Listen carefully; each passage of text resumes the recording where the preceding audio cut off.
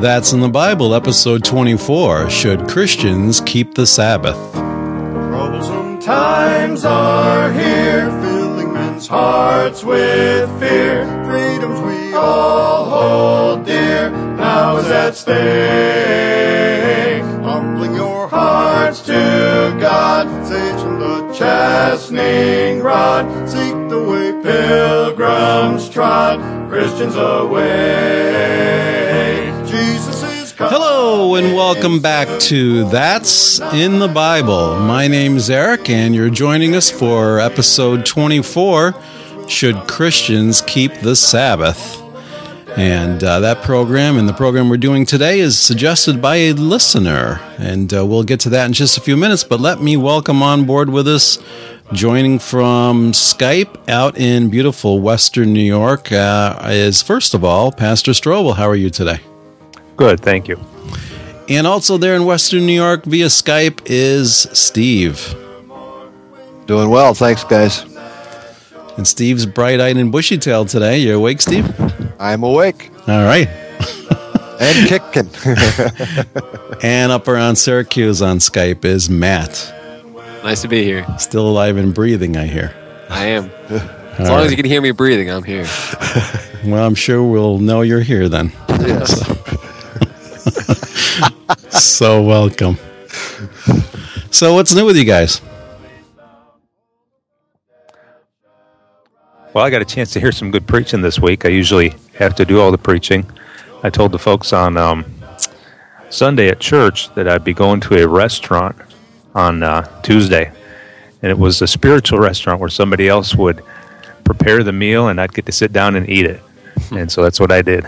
Amen. Amen. Got 2 courses. They were both vegetables.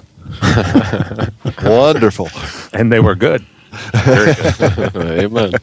It was good preaching. Amen. How about you, Steve? Well, it's been kind of a busy week for me. I don't know if I mentioned on the last podcast, but I was to preach at Charity Baptist Church in Buffalo and preached, did Sunday school Sunday morning and Sunday night in the absence of the pastor while he was away, and was out at Attica Prison with Pastor Strobel and another gentleman by the name of Paul on Monday, and obviously doing the podcast here. And then tomorrow we're going to be going down to City Mission there in Buffalo, and I'll be preaching there and go with a bunch of guys from our church. So looking forward to that, looking forward to tonight, and just what God has given us to give. How does that work at Attica? Do you guys go from cell to cell, or?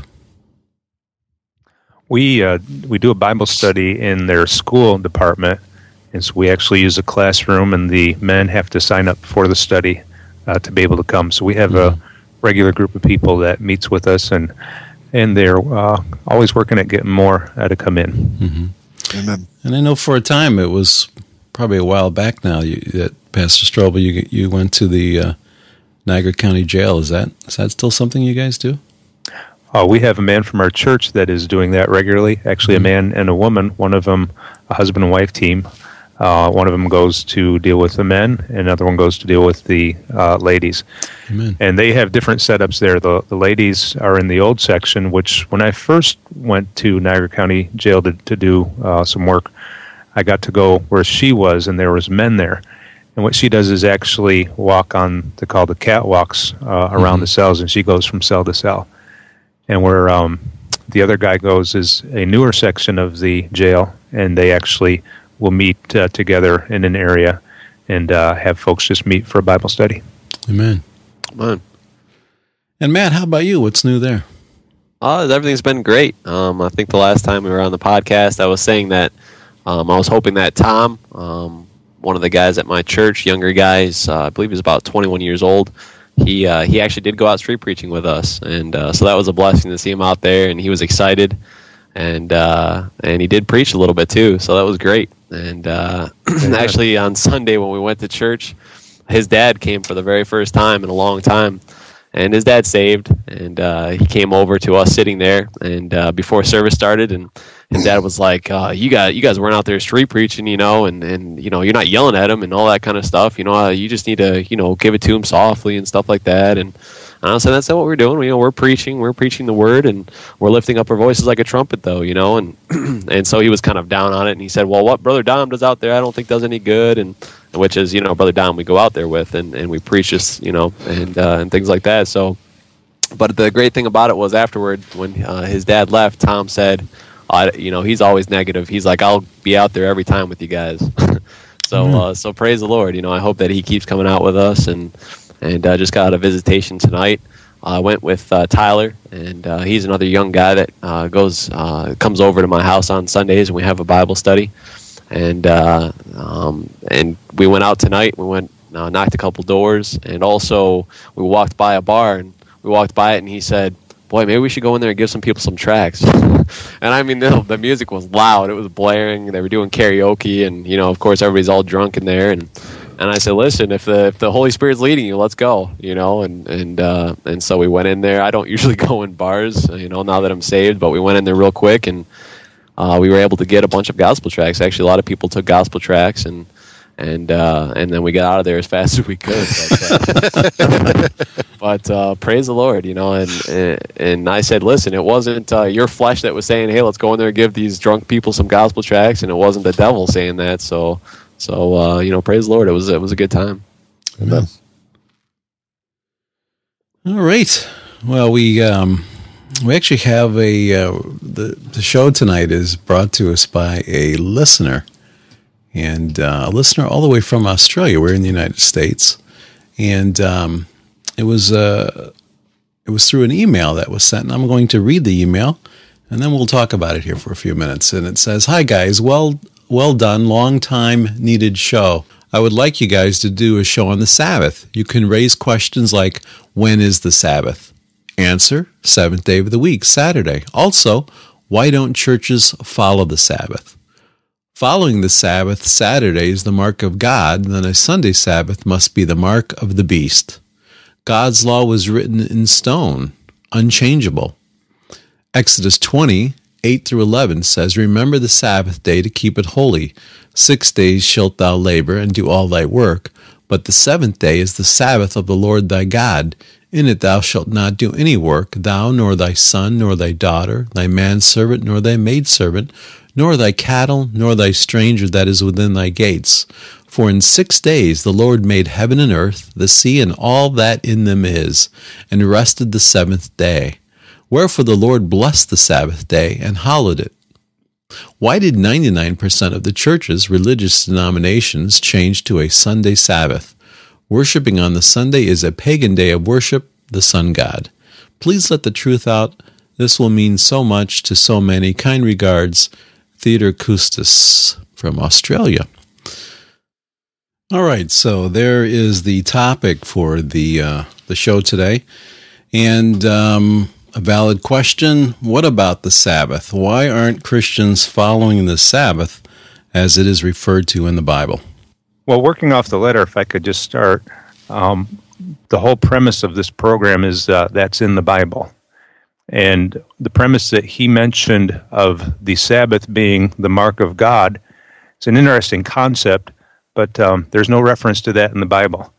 The word mark and the word Sabbath in any forms don't appear together in any verse in the Scriptures.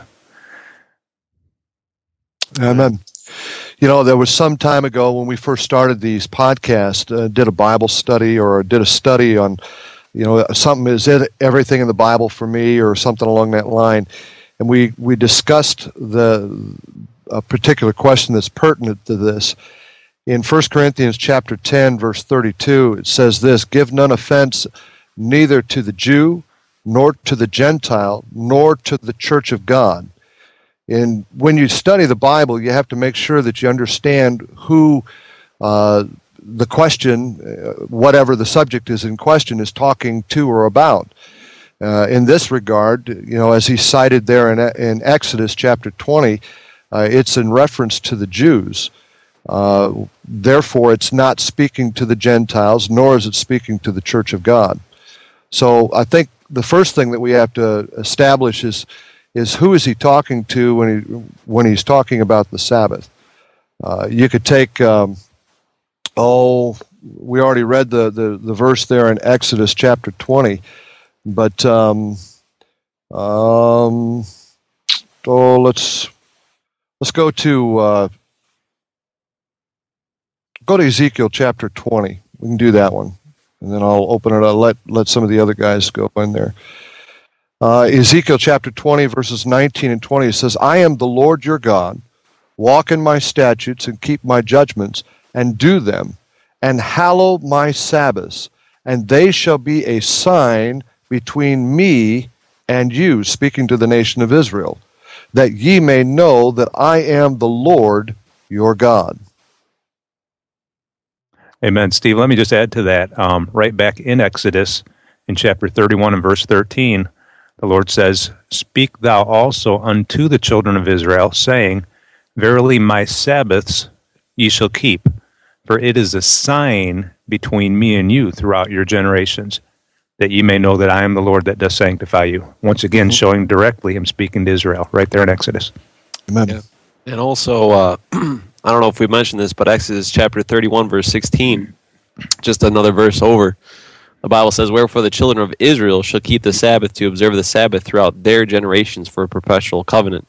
Right. And, when you look at signs, the Bible says, you just mentioned it, Pastor Strobel, signs were always for the Jews. If you look in 1 Corinthians chapter 1, verse 22, the Bible says, For the Jews require a sign, and the Greeks seek after wisdom. And, the Jews always sought after a sign. And even with Jesus Christ, you see here also in the book of John, he says, you always do require a sign. I mean, these people, when Jesus Christ was here, all they were looking for was a sign. He fed the 5,000, and they kept coming after him, not because they believed on Jesus Christ, but because they saw the sign, and they wanted more food, and they wanted to see more of the signs. The big thing for me is if you look in Romans chapter 13, if you go over there with me at Romans chapter 13, and you look here, the Apostle Paul, he gives us the 10, kind of rehashes the 10 Commandments here in Romans chapter 13. And starting in verse 8, the Bible says, owe no man anything but to love one another, for he that loveth another hath fulfilled the law. And you keep going down here.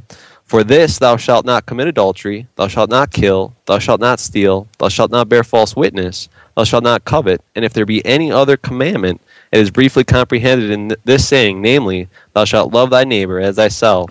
Love worketh no ill to his neighbor, therefore love is the fulfilling of the law. Now it's you got right there in the New Testament, the Apostle Paul leaves out the Sabbath.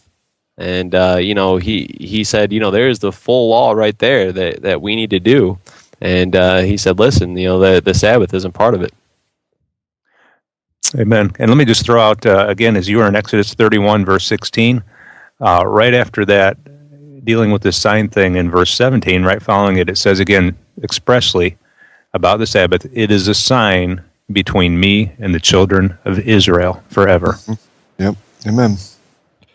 You see that the Jews always, God dealt with the nation of Israel with signs. And it's important to make that distinction, because if you don't, you get your Bible all screwed up. When go back to Exodus chapter 4, and you'll see that when God dealt with the nation of Israel, when he wanted to manifest himself to them, and again, this is the reason why the Jews in the New Testament were looking for signs, as Matt already mentioned, is that's how God dealt with the nation of Israel. In Exodus chapter 4, verses 8 and 9, it says, now, just context sake, Moses is up before God in the burning bush, and God's already told him that he needs to go to the nation of Israel, deliver them out of the hand of Pharaoh. And, he throws how are they going to believe me and all this kind of stuff. And he throws down the rod, and it turns to a serpent, and he picks it back up again.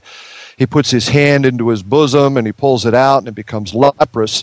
And he puts it back in, and it's white as snow again. And in Exodus chapter 4 and verse 8 and 9, it says this, And it shall come to pass that if they will not believe thee, neither hearken to the voice of the first sign, that they will believe the voice of the latter sign. And it shall come to pass, if they will not believe upon these signs, neither hearkened unto thy voice, that thou shalt take of the water of the river and pour it upon dry land, and the water which thou takest out of the river shall become blood upon the dry land. Now, take a look just a little bit further down in verse 28. Now, here Moses meets up with Aaron, and it says this in verse 28, "And Moses told Aaron all the words of the Lord who had sent him, and all the signs which he had commanded him. And Moses and Aaron went and gathered together all the elders of the children of Israel. And Aaron spake all the words which the Lord had spoken unto Moses, and did the signs in the sight of the people. And the people believed. And when they heard that the Lord had visited the children of Israel, and that he had looked upon their affliction, they bowed their heads and worshipped." So God understood their unbelieving hearts and knew that they needed to have something to believe on. Now, obviously, a lot of us think that way today, but the way God dealt with the nation of Israel, he dealt with them with signs. Matt read that verse a little bit earlier, I believe it was Matt, where it says in 1 Corinthians 1:22, "The Jews require a sign," or the Greeks, "the Gentiles seek after wisdom." So, in order to make that distinction, in order for us to understand this issue, we have to make that distinction. If you don't, you're not rightly dividing the word of truth. So God dealt with the nation of Israel with signs. And it says very clearly that the Sabbath was a sign, and it was a covenant between God the Father and the nation of Israel. And so should a Christian keep the Sabbath? It was given to the nation of Israel. You know, there's one other thing that I happened to come across, guys, that I thought was rather interesting. I did a search on my Bible program, and I put in just the Pauline epistles, and I put in the word Sabbath and Sabbaths, and it only came up one time. And it came up one time, and I'd like to read the verse where it comes up. It's in Colossians chapter 2. Actually, there's two verses there that you need to look at. And it says in Colossians chapter 2, verse 16, it says, "Let no man therefore judge you in meat, or in drink, or in respect of an holy day, or of the new moons, or of the Sabbath days." Here's the qualifier, "which are a shadow of things to come, but the body is of Christ." It's telling you that the Sabbath is a shadow of things to come. The Sabbath will be reinstituted when God starts dealing with the nation of Israel again. Whether that takes place in the tribulation or in the millennium or in eternity itself, there will be Sabbaths, there will be new moons, there will be all of those things. But for the church, it's not so. You know, if the Sabbath was a doctrine that was there for the church itself, the apostle to the Gentiles, to the church, the revelation of the church was given to Paul. If that had been a doctrine that was necessary for the church to follow, Paul would have written about it. And the absence of it shows you that the church is not supposed to follow the Sabbath. Amen. I did the same thing that Steve did in essence, and discovered just what he was mentioning about that only mention of the Sabbath in the Pauline epistles from Colossians 2, verses 16 and 17. And that thing about being a shadow of things to come is, as Steve mentions, very instructive. I took a step further, and I tried to see if I could match up the elements of Colossians 2:16 with anything else in the Scriptures. And if you'll take your Bibles and look in Ezekiel chapter 45, Amen. I'll show you in verse 17 what we get. In Colossians 2, he says, "Let no man therefore judge you in meat, or in drink, or in respect of an holy day, or of the new moon, or of the Sabbath days." In Ezekiel 45, verse 17, you're going to find these things matching up almost perfectly. Mm-hmm. It says, "And it shall be the prince's part to give burnt offerings and meat offerings and drink offerings." That's going to be the meat and drink that he's referring to in Colossians 2. It'll be the same context. Mm-hmm. Meat offerings and drink offerings in the feast and in the new moons, like he spoke about in Colossians 2, and in the Sabbaths. And then he said, in all solemnities. The only thing that's not mentioned verbatim is Holy Day. But Holy Day can also be a reference to a Sabbath that wasn't a normal Sabbath, but another Sabbath that was a special day in a feast. I'll give you a couple of examples. First, you see that Holy Day can be used in reference to Sabbath, even in the regular Sabbath, Exodus 35, verse 2. 6 days shall work be done, but on the seventh day there shall be to you an holy day, a Sabbath of rest to the Lord. So there are holy days referred to as a Sabbath.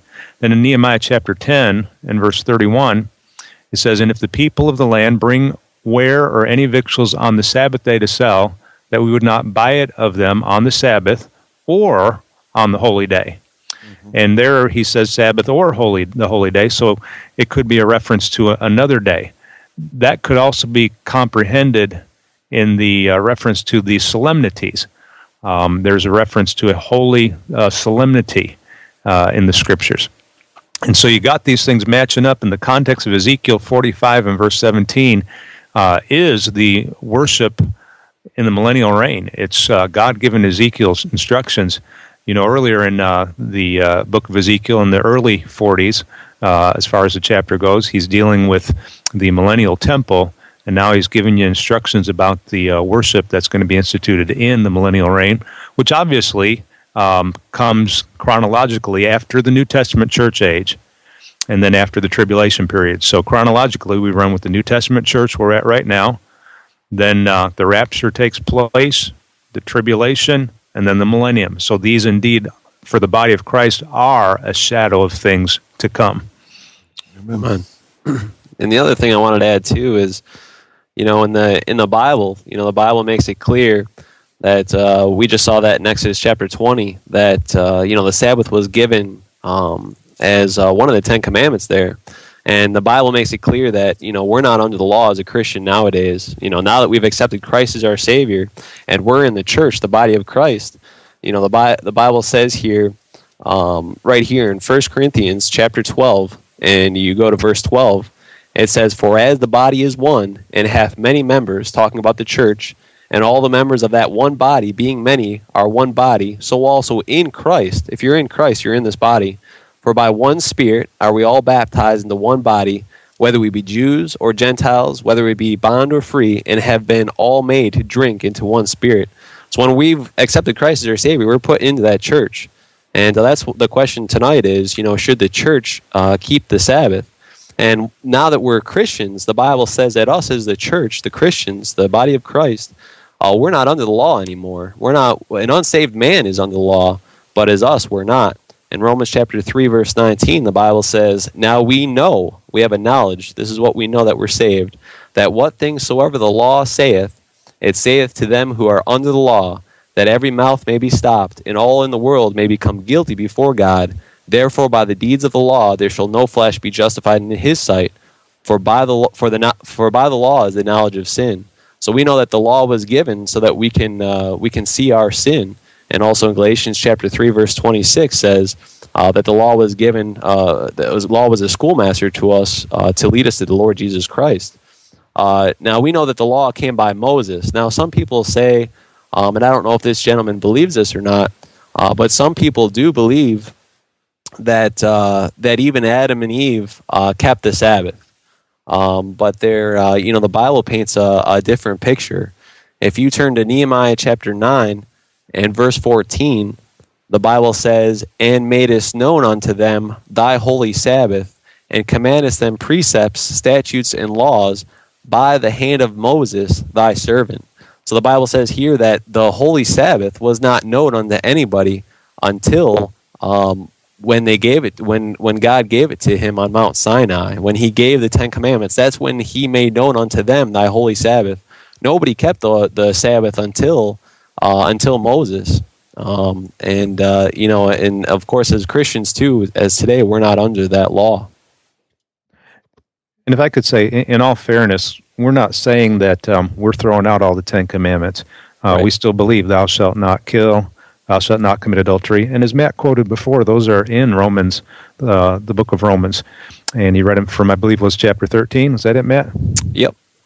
And so those things were clear, but there was no specific mention, as he said, for us to have to keep the Sabbath. And that is where Colossians 2 comes in as well, in verse 16, where he says, let no man therefore judge you in meat or in drink or in respect of an holy day or of the new moon or of the Sabbath days. So we are not to be judged by others because we don't keep the Sabbath. Well, let me ask a question that a listener might have, maybe this listener. Is there anything wrong with keeping the Sabbath as far as, let's say, church attendance on the Sabbath, on a Saturday instead of a Sunday?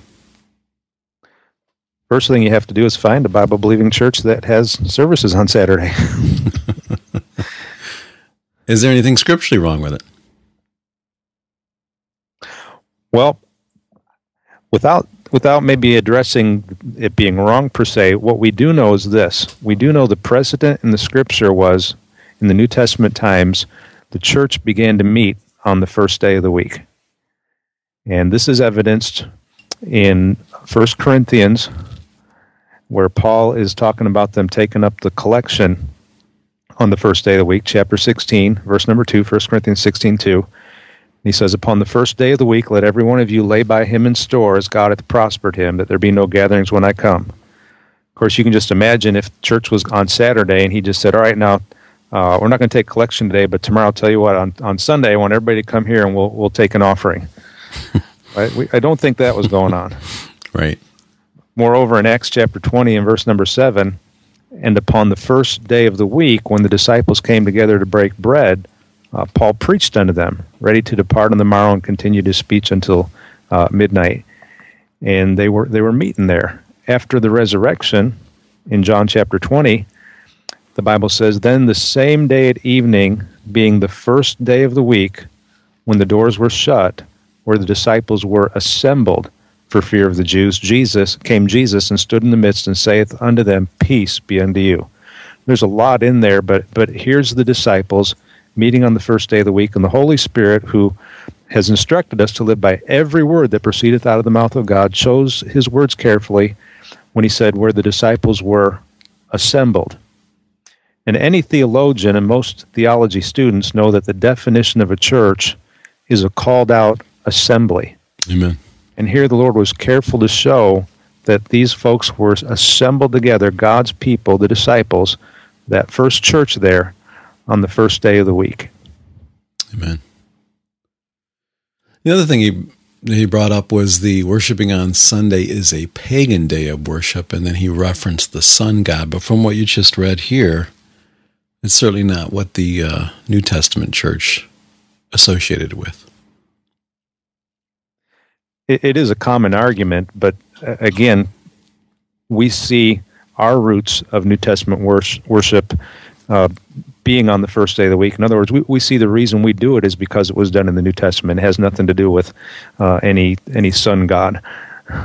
Amen. Well, the other thing is that, just because the calendar days are said to be Sunday, Saturday, Tuesday, and all that kind of stuff, which all had references to some sort of pagans, just because the United States has adopted the common, I say common, I guess that would be the proper term, but the universal terms for that doesn't mean that that's what the Lord had intended. In fact, what it says in the Scripture is he refers to it the first day. It just coincides with the calendar that's been adopted that it's called Sunday. It doesn't have anything to do with worshiping a sun god. It just corresponds with the day that the calendar that we use as a calendar. So it's not like we decided, okay, we're going to worship on Sunday because that's the sun god day. It kind of happened in reverse. So really has not an argument or a leg to stand on in that regard, because the Bible says it's the first day of the week, right? Long before they ever had their calendar set up. So. That is a good point, and I'm going to add this for people that are still bristling against what Steve said. Even though it's a very valid point that people should consider, if they still have a problem, then they should think about this. In Malachi chapter 4 and verse number 2, the Lord Jesus Christ is called the Son, capital S-U-N, Right. of righteousness. So that's the only Son we're worshiping. Amen. On the Sabbath, Amen. the first day of the week. Yeah, amen. Well, one of the other things that, there's probably a couple other directions to go. I think Matt mentioned it earlier, and I don't know if he mentioned any of these verses because I might have been looking at something while he was doing that. But he mentioned things about the law and so forth, and how, if you want to take a study of Hebrews, the book of Hebrews, it's a contrast between the Old Covenant and the New Covenant. How that the Old Covenant was done away and the New Covenant was established. And, of course, that kind of coincides with what we already talked about in regards that the absence of the word Sabbath in the Pauline epistles, who, really is writing about that new covenant and salvation in Jesus Christ. The other thing is, and I was looking for them, and I know I'd read them before. Pastor Strobel, maybe you could help me out on this. But in some of the references where it talks about keeping the Sabbath, those people that are interested in doing that, seemingly they don't follow it all the way through, because in some of those references it talks about putting those to death that don't keep the Sabbath. Yeah. If they're wanting to follow the Old Testament as it is written, they may come up with an excuse for not doing what I'm suggesting, and I'm certainly not suggesting that anybody do this. Just I was going to say, let's not give them any ideas. But if someone doesn't follow the Sabbath in the Old Testament, they were to be put to death. They were either to be stoned or put out of the camp. And I know there's some scriptures in there. I was looking for them on the fly while I was trying to listen, and I couldn't find it. So. Anybody have anything on that, where that's at? I'm sorry, go ahead, Pastor. Go ahead, Matt, if you got it. Well, I got one in Numbers chapter 15. It's not one of the commands, that God says, but here they find somebody that's actually gathering sticks on the Sabbath day, right, and they ask the Lord what to do, and that's in Numbers chapter 15. And if you look in verse 32, the Bible says, "And while the children of Israel were in the wilderness," again, this is talking about the children of Israel, not the church, "they found a man that gathered sticks upon the Sabbath day. And they that found him gathering sticks brought him unto Moses and Aaron and unto all the congregation. And they put him inward, because it was not declared what should be done to him. And the Lord said unto Moses, The man shall be surely put to death. All the congregation shall stone him with stones without the camp. And all the congregation brought him without the camp and stoned him with stones. And he died as the Lord commanded Moses." I mean, here's a guy that's just gathering some sticks on the Sabbath day. I've talked to some people that believe that they have to worship on the Sabbath and they have to keep the Sabbath, and a lot of times they're still doing yard work. They're doing other things. They're not working per se to make money and things like that. But it says right here, even just to gather sticks, that person's supposed to be stoned by that congregation. Amen. Amen. That's where I was going too. There is a few other references, and I'll just generally give them to you. Exodus 31 verses 14 and 15. And Exodus 35 and verse number 2. And in those, I'll just read you one of them, Exodus 31:14. "Ye shall keep the Sabbath, therefore, for it is holy unto you. Everyone that defileth it shall surely be put to death. Mm-hmm. For whosoever doeth any work therein, that soul shall be cut off from among his people." So, and then 15 restates that, and 35:2 hits it hard as well. So we can thank God, as Matt said before, we saw in the New Testament, that we are not under the law, but under grace. Amen. Amen. So I wonder why that is, that those folks that talk about keeping the Sabbath don't really keep it if they're going to follow the Bible as closely as they would have us to believe that they are. Well, many of them, I think have good intentions, but I think there's a bigger issue that they get caught up in that somehow they feel as if because the nation of Israel messed up and God, kind of turned his back on the nation of Israel and turned towards the church, that the church automatically assumes the promises given to the nation of Israel. And there are a lot of denominations that do that. But in so doing, they take the commands that are given to the nation of Israel, and they feel that they are bound to keep those commands. And obviously, the Ten Commandments and many of the other commandments are among those. Again, all I have to do is talk about the absence of the Sabbath. Now, one thing that, and I caution people, before you jump to conclusions, think about this very carefully. You'll find the term Sabbath several times in the Gospels. And then again, there's the absence of that word Sabbath in the epistles. And there's a reason for that. In the Gospels, Jesus Christ is still living under the Old Testament. He has to fulfill the Old Testament. He has to fulfill the law. And when he does that, and he lives that perfect life, and then makes his sacrifice on the cross of Calvary, he finishes God's work of which man could not do on his own. So he makes, as the Bible says, a propitiation, a substitute for us. Now, once that sacrifice is made and the New Testament is established, then a new system is brought into play, which is what we find in the epistles. What I'm trying to say is that the Old Covenant, as you find in the Old Testament and in the Gospels, is not changed until the death of the testator, which is what you find in Hebrews chapter 9. When the death of the testator, which is Jesus Christ, takes place, then the New Testament begins. I understand, according to our Bible and how it's put together, Matthew, Mark, Luke, and John are in the New Testament. I'm not arguing that. But the events of their life are in the Old Testament setting until the death of the testator takes place, which is Jesus Christ. So that would explain why Jesus Christ kept the Sabbath, why the scribes and the Pharisees were always asking why his disciples broke the Sabbath. And then again, like Matt showed in Romans chapter 13 and other places, that the Sabbath, as well as some of the other commands, such as sacrifices and things along that line, keeping feast days, all of those things are absent from the writings. So that might be something that you might want to consider when thinking about this subject. I just want to add to that too, Steve. You were talking about how I hear a lot from people that are even in I believe pretty good churches. Some of them actually teach that we're all spiritual Jews now. All the promises, like you said, are given to the church, to the body of Christ. But if you look in Romans chapter 11, God paints a much different picture than that. Mm-hmm. And he's talking right here in Romans chapter 11, verse 1.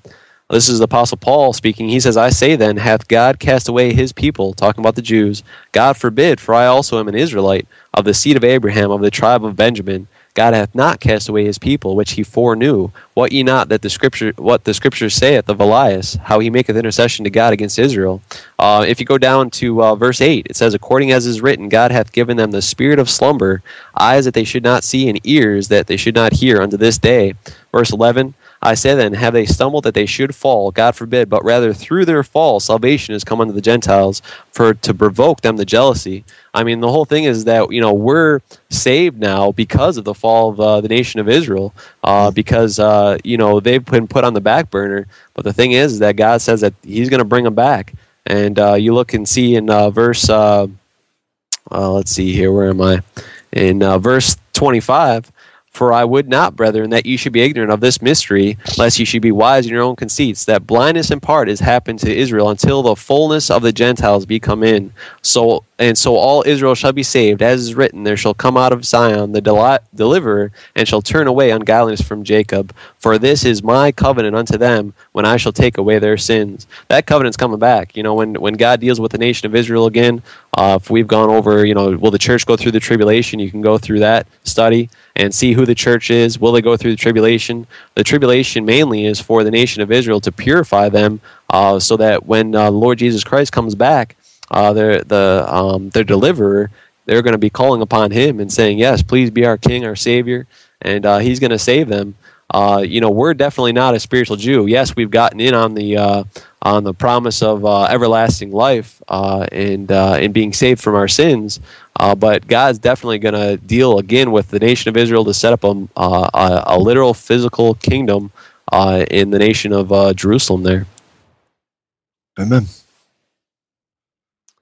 I'd like to challenge our listeners who are wrestling with this topic, or maybe even bristling against it, to really take the time and look up some of these references. One of the blessings of being able to download this and then play it on your own computer is to be able to pause when we give a scripture reference and look it up. And you don't have to just take our word for it. You can just check this out in the Bible. Another thing that I did was I took and looked up all the references to the Sabbath in the book of Acts. And there's a number of them. And what you're going to find in the book of Acts is you had people during this transitional time that all they knew was to meet on the Sabbath day. And they would continue to meet on the Sabbath day, and Paul would take advantage of that, and he would go in and reason with them in the synagogues on the Sabbath day. He would go in there and meet where they were meeting and preach the gospel to them. And as you look through the book of Acts, and we've already seen the only reference to Sabbath in the epistles, if you look through there, you're not going to find any place after the resurrection of Jesus Christ where any command is given to maintain public worship on the Sabbath. Right. I'll say it again. There's no scriptural command given after the resurrection of Christ to maintain public worship on the Sabbath. Mm-hmm. I'll tell you something else interesting that I found. The first reference to the word Sabbath after the resurrection is in Matthew chapter 28, verse 1. And it says this: in the end of the Sabbath, as it began to dawn toward the first day of the week, came Mary Magdalene and the other Mary to see the sepulchre. Now, I know that's the historical reference of what took place in the account.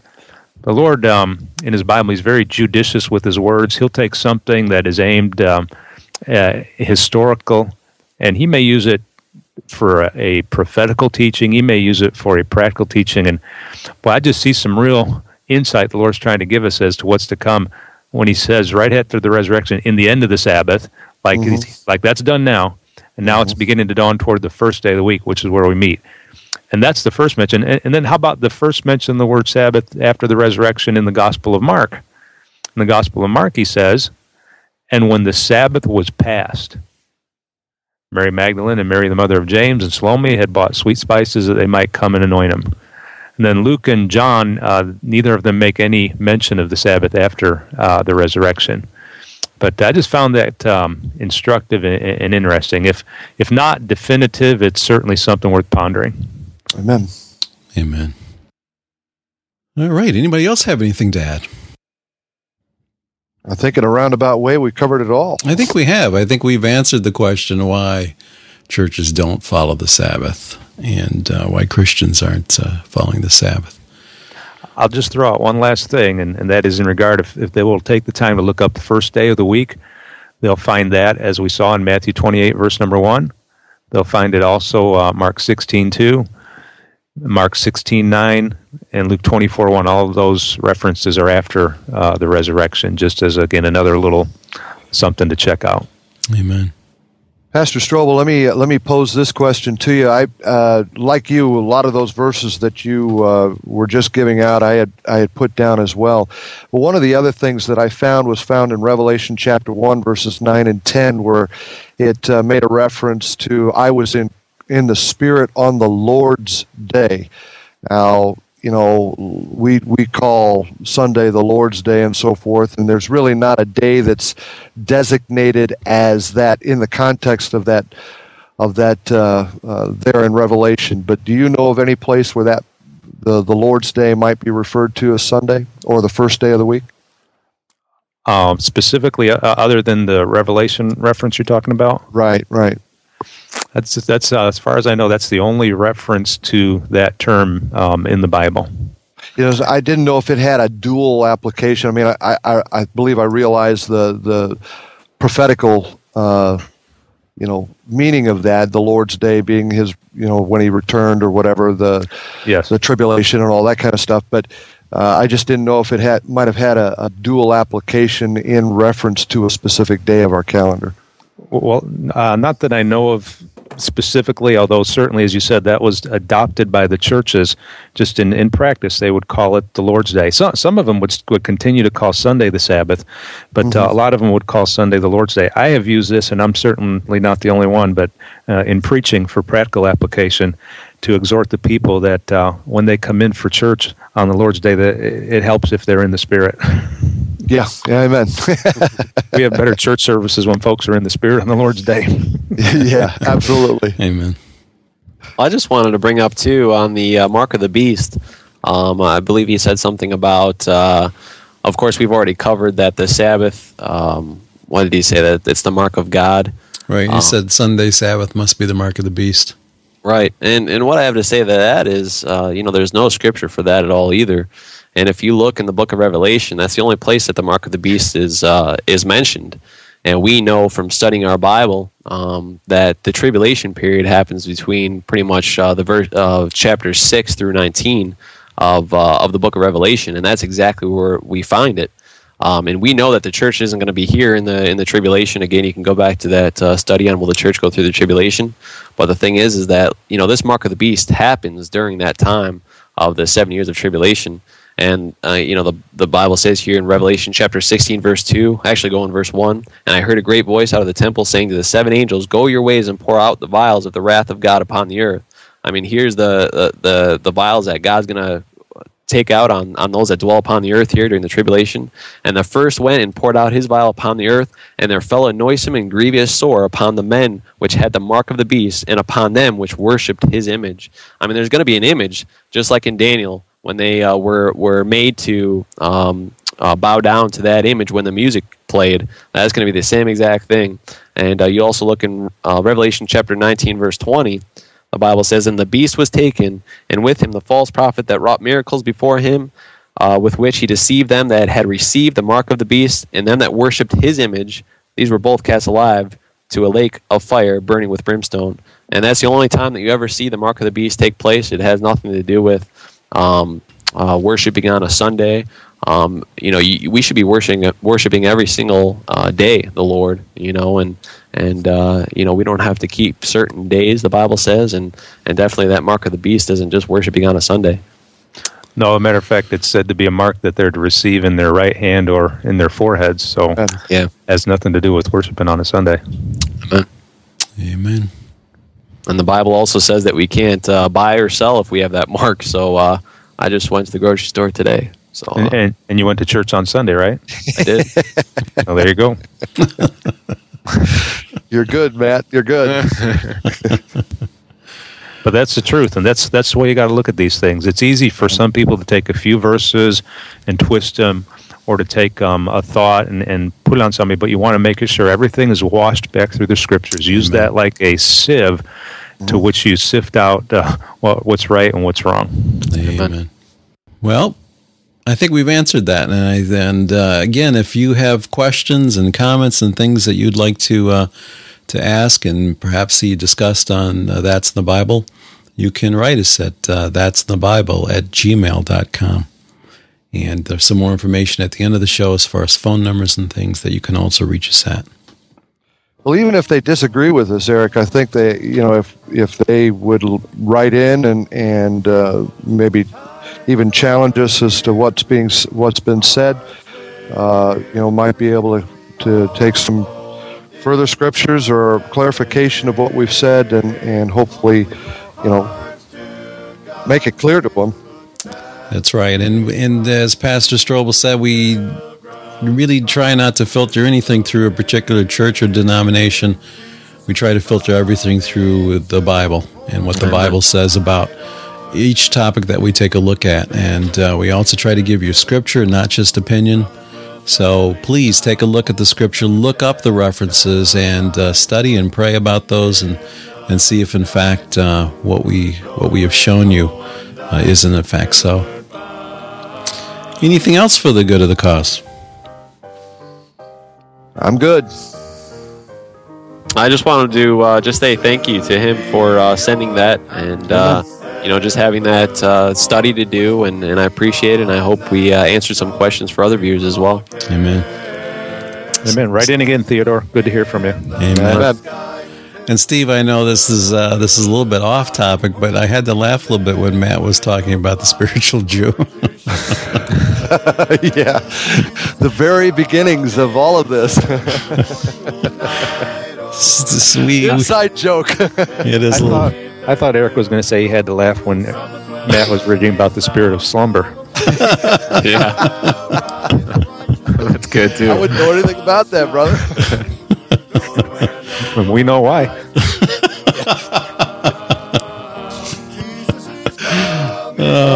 Praise the Lord. Yours is coming. Say goodnight, Eutychus. He's talking to you, Steve. What? He's talking to you. Not me. I've been awake all this whole time. Amen. I've enjoyed the study tonight. That's been good. Amen. All right, guys. Thanks again. Amen.